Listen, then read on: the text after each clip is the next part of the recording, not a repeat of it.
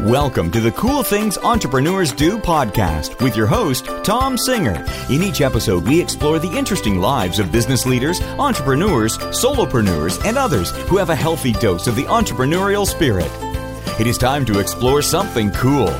Now, here is your host, Tom Singer. Hey, and welcome to another episode of Cool Things Entrepreneurs Do. Thank you so much for pulling your chair up to the cool kids table.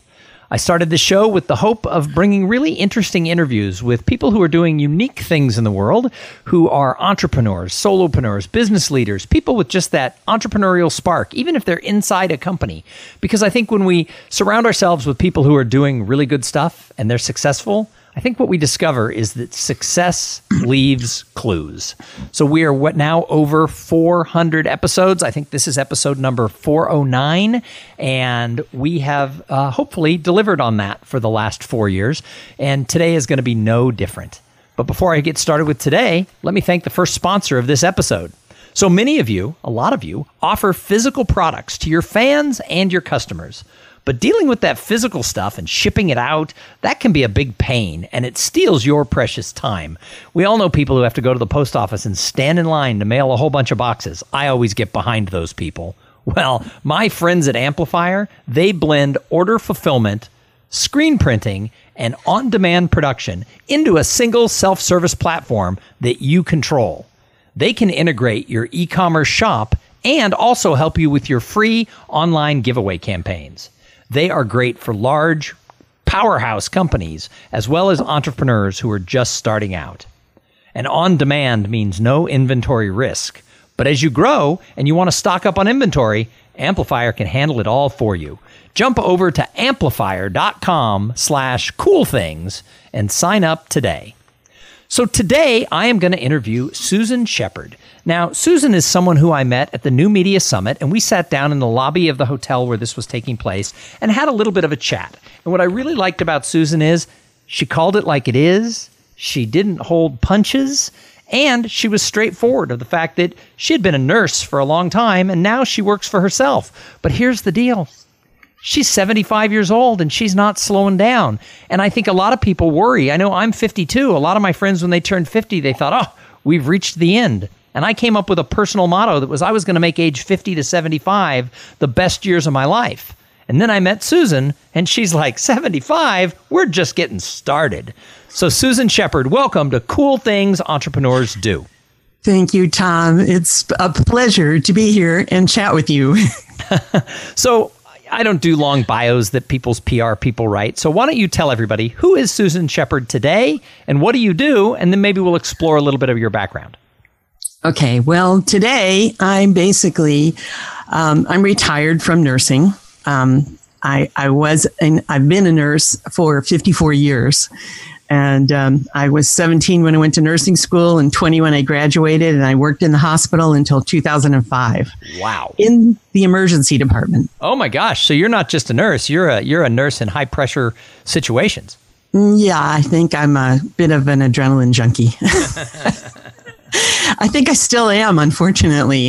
My kids keep telling me, Mother, you're supposed to be retired. And I'm like, well, what does that mean, being retired? Because they say it's just getting refired, right? Just firing up. I'm busier now than I ever was when I had a job. And I always had a job and a business. Pretty much from 1975 on, when my kids were finally, well, actually I had a baby in 78. So I still had a baby too. Surprise. So, that's all right. Having those later life babies, I was that. My parents were 40 and 52 when I was born, and they had 3 teenagers. Surprise! Yeah, well, I was only 36 at the time, but I was planning on going to medical school, and then I got pregnant. So I said, well, I guess I won't go to medical school. So tell us about your business now. Well, what I do now is I just save lives a different way. I actually fix people's broken hearts and help them when they're stuck to move forward in their life. I'm NLP certified and hypnosis certified. I have more certifications than you can possibly imagine. I could probably paper an entire room with all the certifications I have, which That's not about bragging. It's really about this unquenchable thirst for knowledge that I have, that I just can't stop learning, because I see something new and it's like, oh, I want to know about that. I want to know about that. Oh, wait, let me. Unfortunately, it's sort of a shiny object syndrome too. So, so let's talk about that business. How do you help people? Well, the main clients that I've had for the past it's probably been at least 25 years that I've been doing this. I mean, I've done other things along with it, but I've been coaching people in their relationships. And primarily the ones I work with are the single ones who have had their hearts broken and are really afraid to try again. And what I do with them is I do a lot of work to heal them and grow their self-esteem and teach them who they have to be in order to attract who they want. Interesting. So you've been doing this now for a long time. What is it that you love about the entrepreneurial life, maybe versus, the having the scheduled life of an emergency room nurse? Oh, the freedom. Absolutely. The freedom is really attractive to me. It's probably my number one value is freedom. And that's not having anybody tell me what I have to do when. Except myself, and I'm a terrible slave driver, actually. I make myself do a whole lot more than anyone else ever made me do. So these people you coach, are they people of all ages? Are they people who are getting a little more senior? What's your typical client? Actually, I have a couple different groups. I have women between the ages of 30 and 40 whose biological clock is ticking and they've never been married and they want to have kids and they are like, oh my God, I'm running out of time. And they want to get married. So I have a whole bunch of those.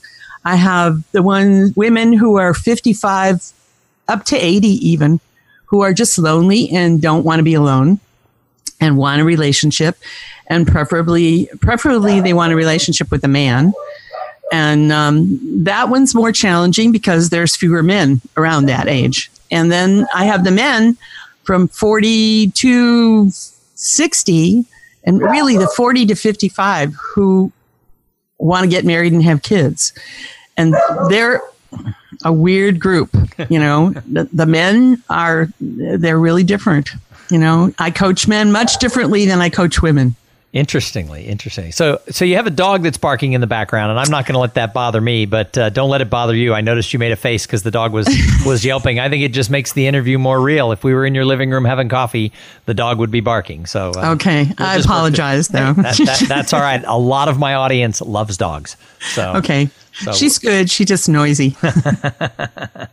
So for people who might be getting a little more seniored, as I am, and many people are, who think, oh my gosh, I'm getting to the end of my career. Maybe I might get laid off or I have to retire, but they don't want to stop. What advice do you have for people at that age? Because you're sitting at an interesting vantage point at 75 and still, driving yourself seriously to be a producer.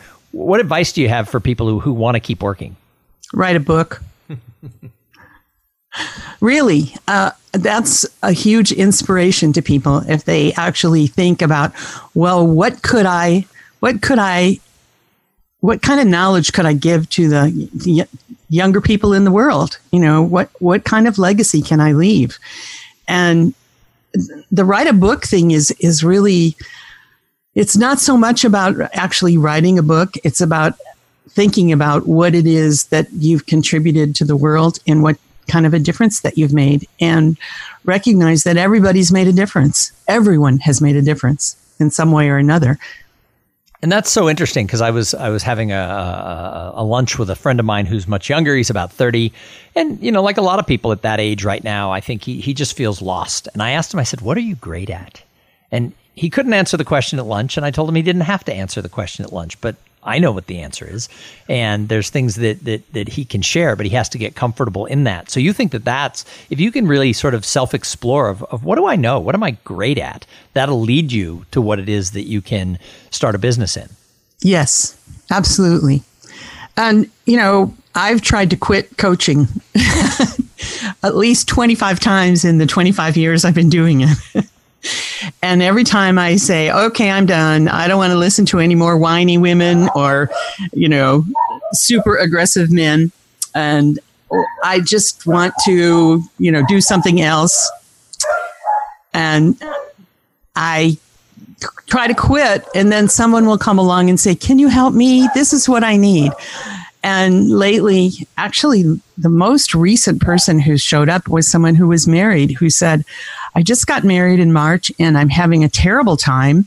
I'm not happy. I don't know what's going on. Can you help me? And I'm like, sure, let's talk. And I ended up, really doing a couple of VIP days with her. And ultimately, she realized that she'd made a mistake. And this was her second marriage. But she married for the wrong reasons, which is what happens to most people. I used to do couples all the time, and I quit doing couples because they all got divorced because I made them tell the truth about what they wanted, and what they wanted wasn't what they had. And so when they would tell the truth about why they got married and what they were doing in this relationship, they would realize that they didn't belong in that relationship. So then they get divorced. So I quit doing couples because I didn't want to increase the divorce rate. I wanted to decrease it. So if your first advice is to write a book and sort of discover what you're good at, then what do people do? Do something, do anything, take action. Really. My first, I don't know if it was my first entrepreneurial thing, but I became a nurse because my dad told me I had to. I wanted to be an engineer, and he said, no daughter of mine is going to be an engineer. And that was back in the 50s, and they wouldn't even let me take mechanical drawing in high school. The school board said, no way. I mean, if you think that's just a single lifetime ago, where now at my daughter's school, they pride themselves in the fact that it's an all girls school and it's all about STEM, right? It's all STEM training. It's so different now. But honestly, when I was in high school, I wanted to take mechanical drawing, and the school board said, absolutely not. No way. The only reason you want to do that is so you can hang out with the boys. And I'm like, okay. So then my dad said, well, you can be a teacher or a nurse. That's the only thing I'll allow you to do. And I'm like, well, I certainly don't want to be a teacher, but I like people and I like science, so maybe I could be a nurse. So I figured out. I got to stop you. I find that very interesting because your natural kind of sort of gut reaction, and I could see, because we're doing this interview and video, there was conviction. I didn't want to be a teacher. And yet, Susan, what are you now? I'm a teacher. I just wanted to point that out there. Well, I didn't want to be an elementary school teacher. Let's put it that way. now that we're going to give you credit for. I wouldn't want to do that either. Or a high school teacher, But ultimately, it was crazy the way that I became a nurse. I just to show you the difference in the way the times are. My parents I'm the oldest of 6, 3 girls and 3 boys. And my parents took insurance policies out on us when we were babies.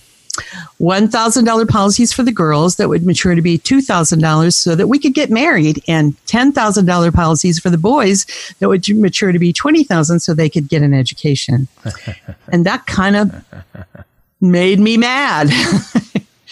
So what I did was I figured out that I could actually go to nursing school at Northwestern University for 3 years, year-round, room and board included, for $2,000. So I went to nursing school. Even though I hated it, I went there because it was my way out. That's fascinating. And that is so interesting that, it's just one person's lifetime ago that was the world we live in. That wasn't, your parents weren't bad people. No, that was normal. That was just the way it was. And I think sometimes we have to remember that. We have to take things in context, because people hear a story like that and they're like, oh, how horrible that her parents did that. But, it wasn't horrible. That was their survival. It was the way that, things look. When you have 6 kids, you got to figure out how to get them all taken care of. So anyway, so I was going to say, so for older people who want to be entrepreneurial, I liked where you were saying, just go do something, right? I think at any age, just do it. Try new things has become one of my big mottos. And I actually have shirts printed up that say, try new things. And when I wear that shirt and I walk through the airport, people of all ages stop me and they're like, great shirt.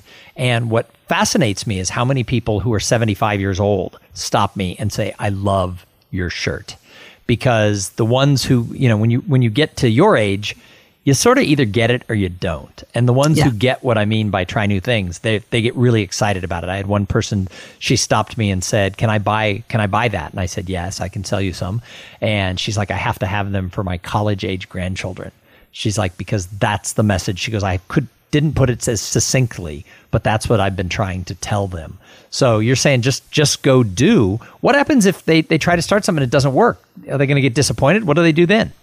Well, failure is the road to success. I mean, I've participated in starting 12 businesses so far, and they are all over the map. They're everything you could possibly imagine. I sold waterbed sheets and recruited geologists for the oil companies and built custom houses and I have a movie production company and I own a radio station and I publish books and, I remodel houses. I want everybody to go back and just think what you said when you started this sentence. And that is, I've started 12 businesses so far. Right. And yet so many people half your age want to do it and they haven't pulled the trigger to start just one. And you're 75 and you're I've done that so far. Something tells me I could interview you in 15 years and you'd be 90 and you'd be like, well, I've started 16 businesses so far. Well, my plan, is to live to be 150. I've been saying that forever. Well, good luck. I don't know if they figured that one out yet, but they'll figure it out before I get there. So my father passed away 5 years ago at the age of 99, and up until about the last year, he was still pretty with it. And people asked him. I mean, he wasn't an entrepreneur. He wasn't. From the time he retired, he didn't do stuff like that. But they asked him why he was able to be so spry at 94, and he was a widower, and he had 4 or 5 girlfriends at a time, and he golfed a couple days a week until he was 94. He bowled. He had a little medical setback at 94, and he moved into a home, but it didn't stop him. It just slowed him down a little bit. But he was still with it, and people asked him why, and he goes, "I try to learn something new every day." And so in his case, it wasn't entrepreneurial, but it was he would look in the paper or he learned how to go online. He called the whole internet the Google, but he would go online and read the Google and find something he'd never done. And he said if he couldn't find anything else, he'd just open to any passage of the Bible because there was always a lesson somewhere. And he said that just doing things kept his mind sharp. So do you think your sort of entrepreneurial attitude on into your 70s and beyond, do you think that's going to be one of the things that keeps you young? Well, that is in my other mantra, which has always been my reason for changing what I'm doing is when something stops being fun, I quit doing it. Interesting. So let's explore that a little bit. So what can people learn from that? Do you think that that's something we suffer from in our society, is that we've got our ladder against the wrong wall and we just keep going whether it sucks or not? Absolutely. I think that's what people do. That's why people are stuck in their mediocrity. So how do people learn to quit when it's not fun? Well, the crazy thing is that I've always just quit. I just quit. I'll just quit a job and go get another one. But I've never had a problem finding another job if I wanted a job. Being a nurse, you're in demand, really. Well, and no matter what you do, if you're good, you can always get work. Well, true. I mean, you can go work at Walmart and, have it be fun. Be a greeter at Walmart. I've got a 21-year-old daughter who doesn't necessarily know exactly what she wants to do. She went into college with a very clear focus and then met the people who are going to do what she wanted to do. And she was like, oh, that's not me. I don't want that. But her secret weapon, and if she was here, I would say, what's your secret weapon? And she knows what it is. Her secret weapon is her work ethic. And so, whatever she decides to do, if she really wants to do it, get out of her way. And I've always said that if you have a good work ethic, it doesn't matter what you do. If you can flick the switch, you'll be fine in whatever you go and do. Oh, I totally agree. I think the work ethic is significantly important. And I have 3 daughters, and they were always really funny. They all started out being waitresses, and they would say, "Mom, I hate this job," and I'd say, "Well, quit, get another one," And they would say, "Well, but I don't have another job." I said, "You'll find one. Go find something you love doing." and do it, whatever that is. So people at all ages, when they start something new, we get all excited about the potential that it has, whether it's our own business venture or we see our friend doing it. We say, oh, they have so much potential. And yet very few people make it very far across that gap between potential and results. It's a small number of people who really go a long way across that gap. What do you think the delta is between the people who really succeed and those who kind of fall into the gap? Well, being an entrepreneur is a very lonely and challenging thing to do. And I think that most entrepreneurs, they have that picture. Have you ever seen that picture where there's a guy digging a tunnel and he stops 3 feet from gold and somebody comes along underneath him and just goes right past and finds the gold? Mm-hmm.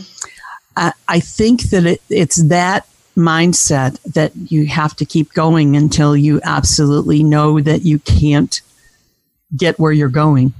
I mean, that's been a thing in my life when I started my career as a professional speaker.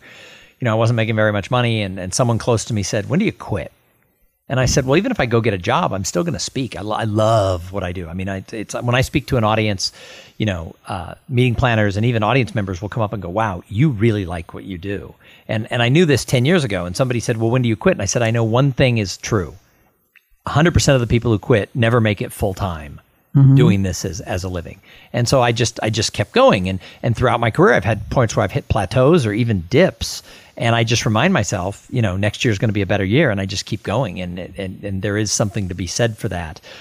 It can be scary when you have the shit hit the fan. But I think that you just got to keep plodding through. And that's why my advice to people, and it's kind of what you said before, is find something you love to do because it's easier to get through the shitstorm. Yeah. Yeah, I mean, there's a lot of rough spaces, a lot of rough times when you're being an entrepreneur, when things don't go the way you think they're supposed to go, or the way you planned for them to go, or the way you were hoping they would go. And when they don't go that way, it's like, oh, well, now what do I do? All right, Susan, I got a couple more questions for you, but first, I have to thank the other sponsor of this episode.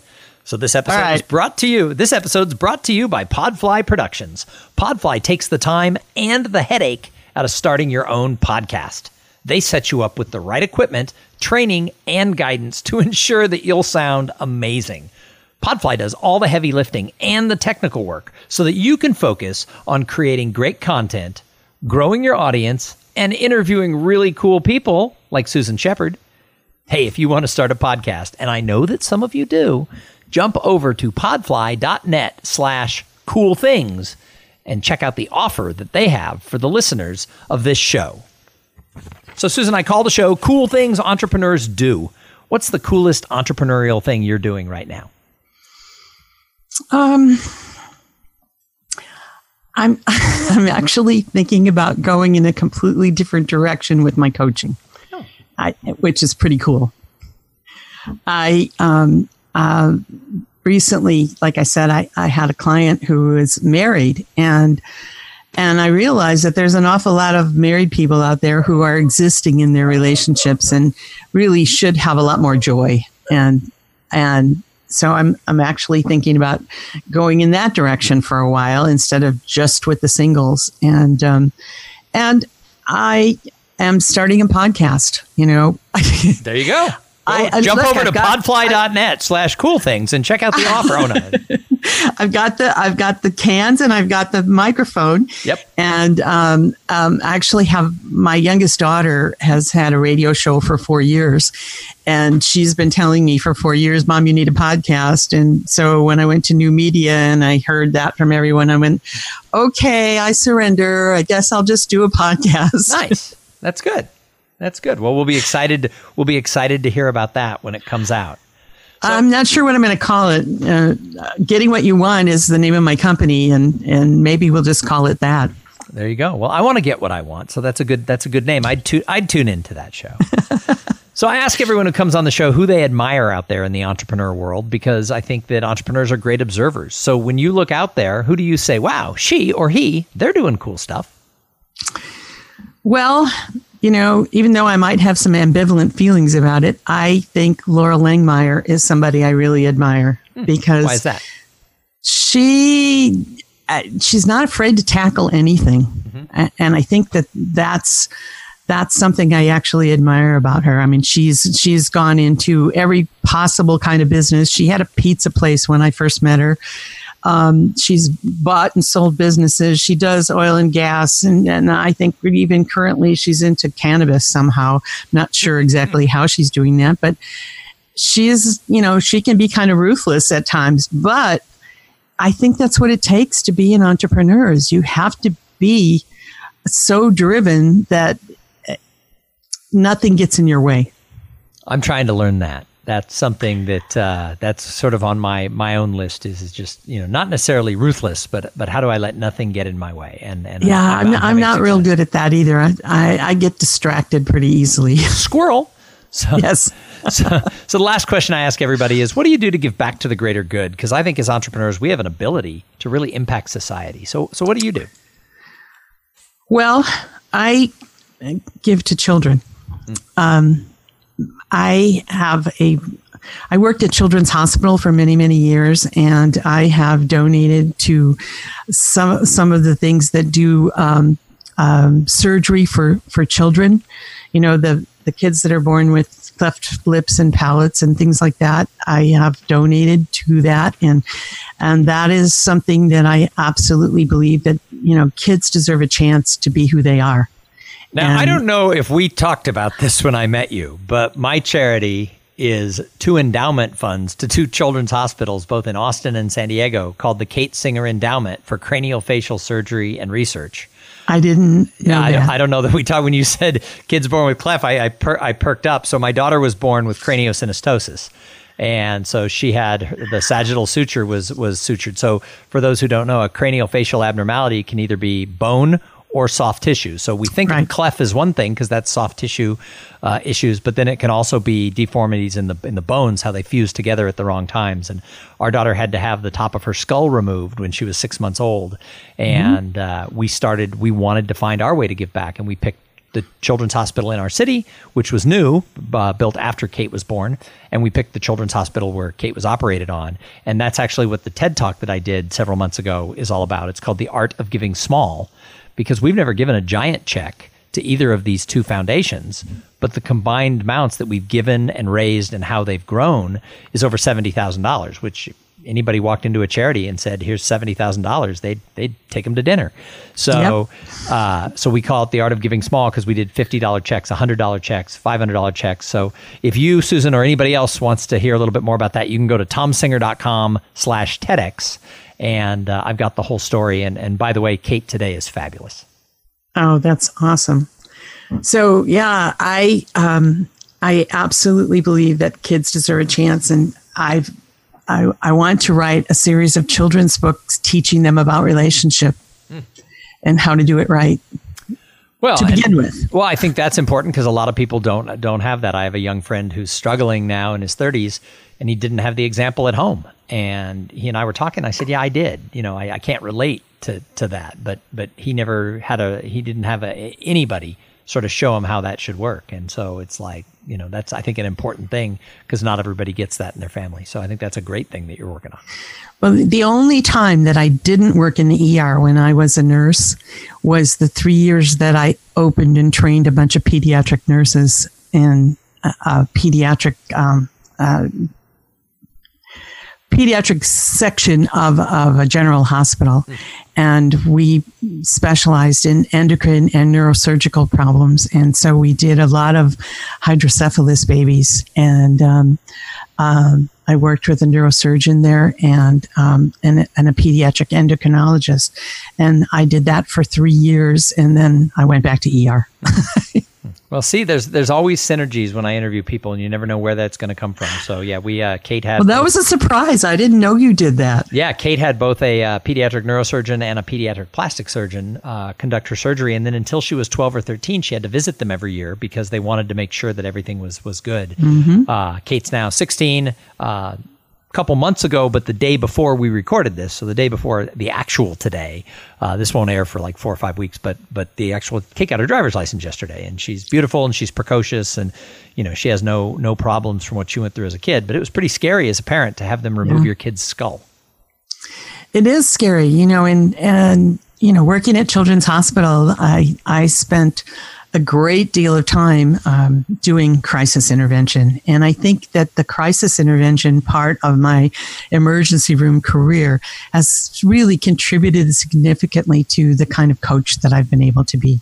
That's awesome. Well, Susan, if someone's listening to the show and they think, I've got to know more about this person, there's no way she's 75 years old.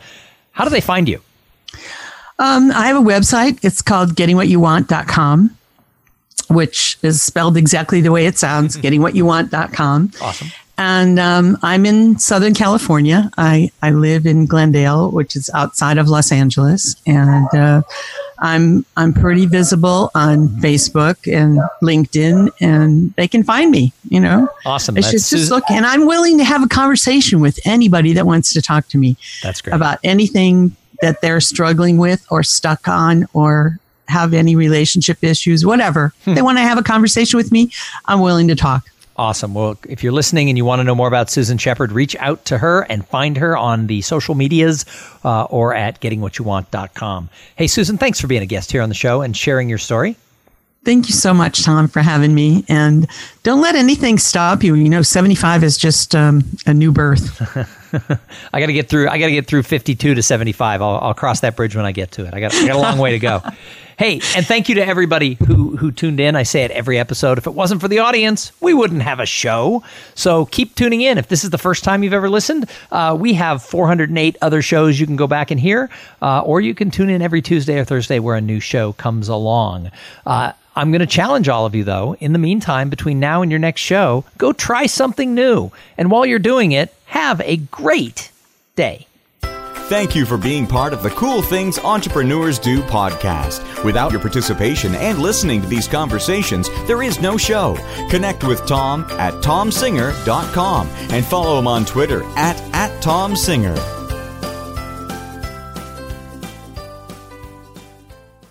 This podcast is a part of the C-Suite Radio Network.